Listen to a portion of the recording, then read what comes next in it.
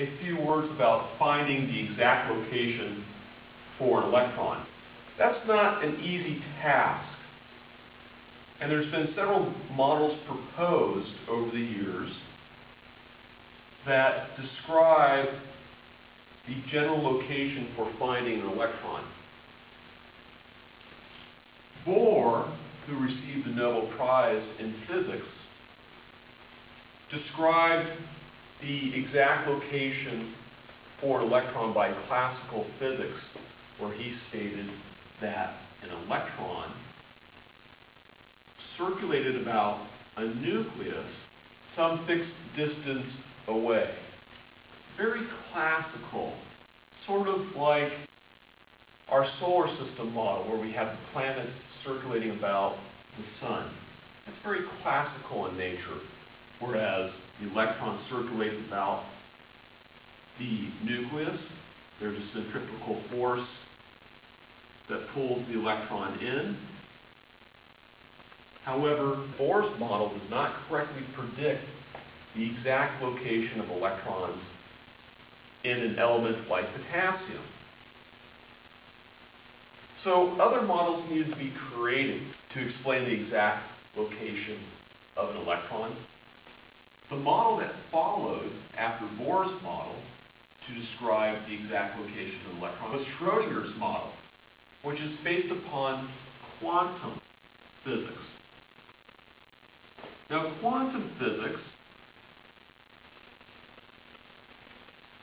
is quite different from classical physics. Quantum refers to discrete energy levels. And the quantum world is quite unique and quite strange at the same time, because we cannot physically look at the exact location for finding an electron. For example, electrons move at the speed of light.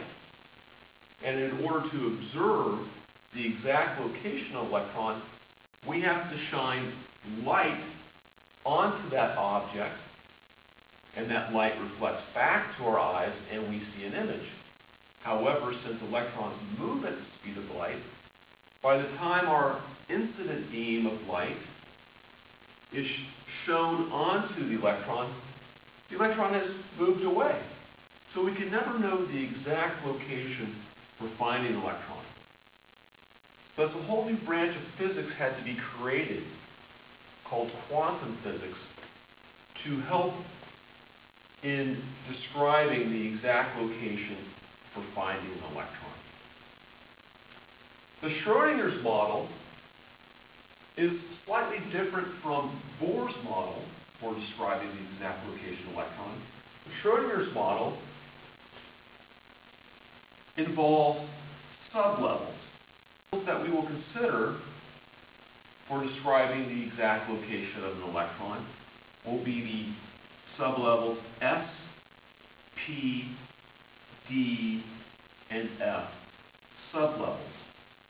What we discover with Schrödinger's model is that these sublevels exist within electron shells of Bohr's model.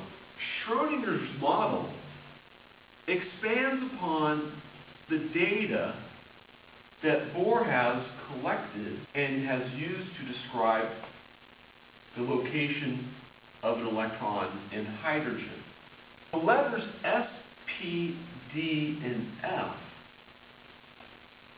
are used to describe the electron within these sublevels. And what we'll discover is that within these sublevels, there are orbitals.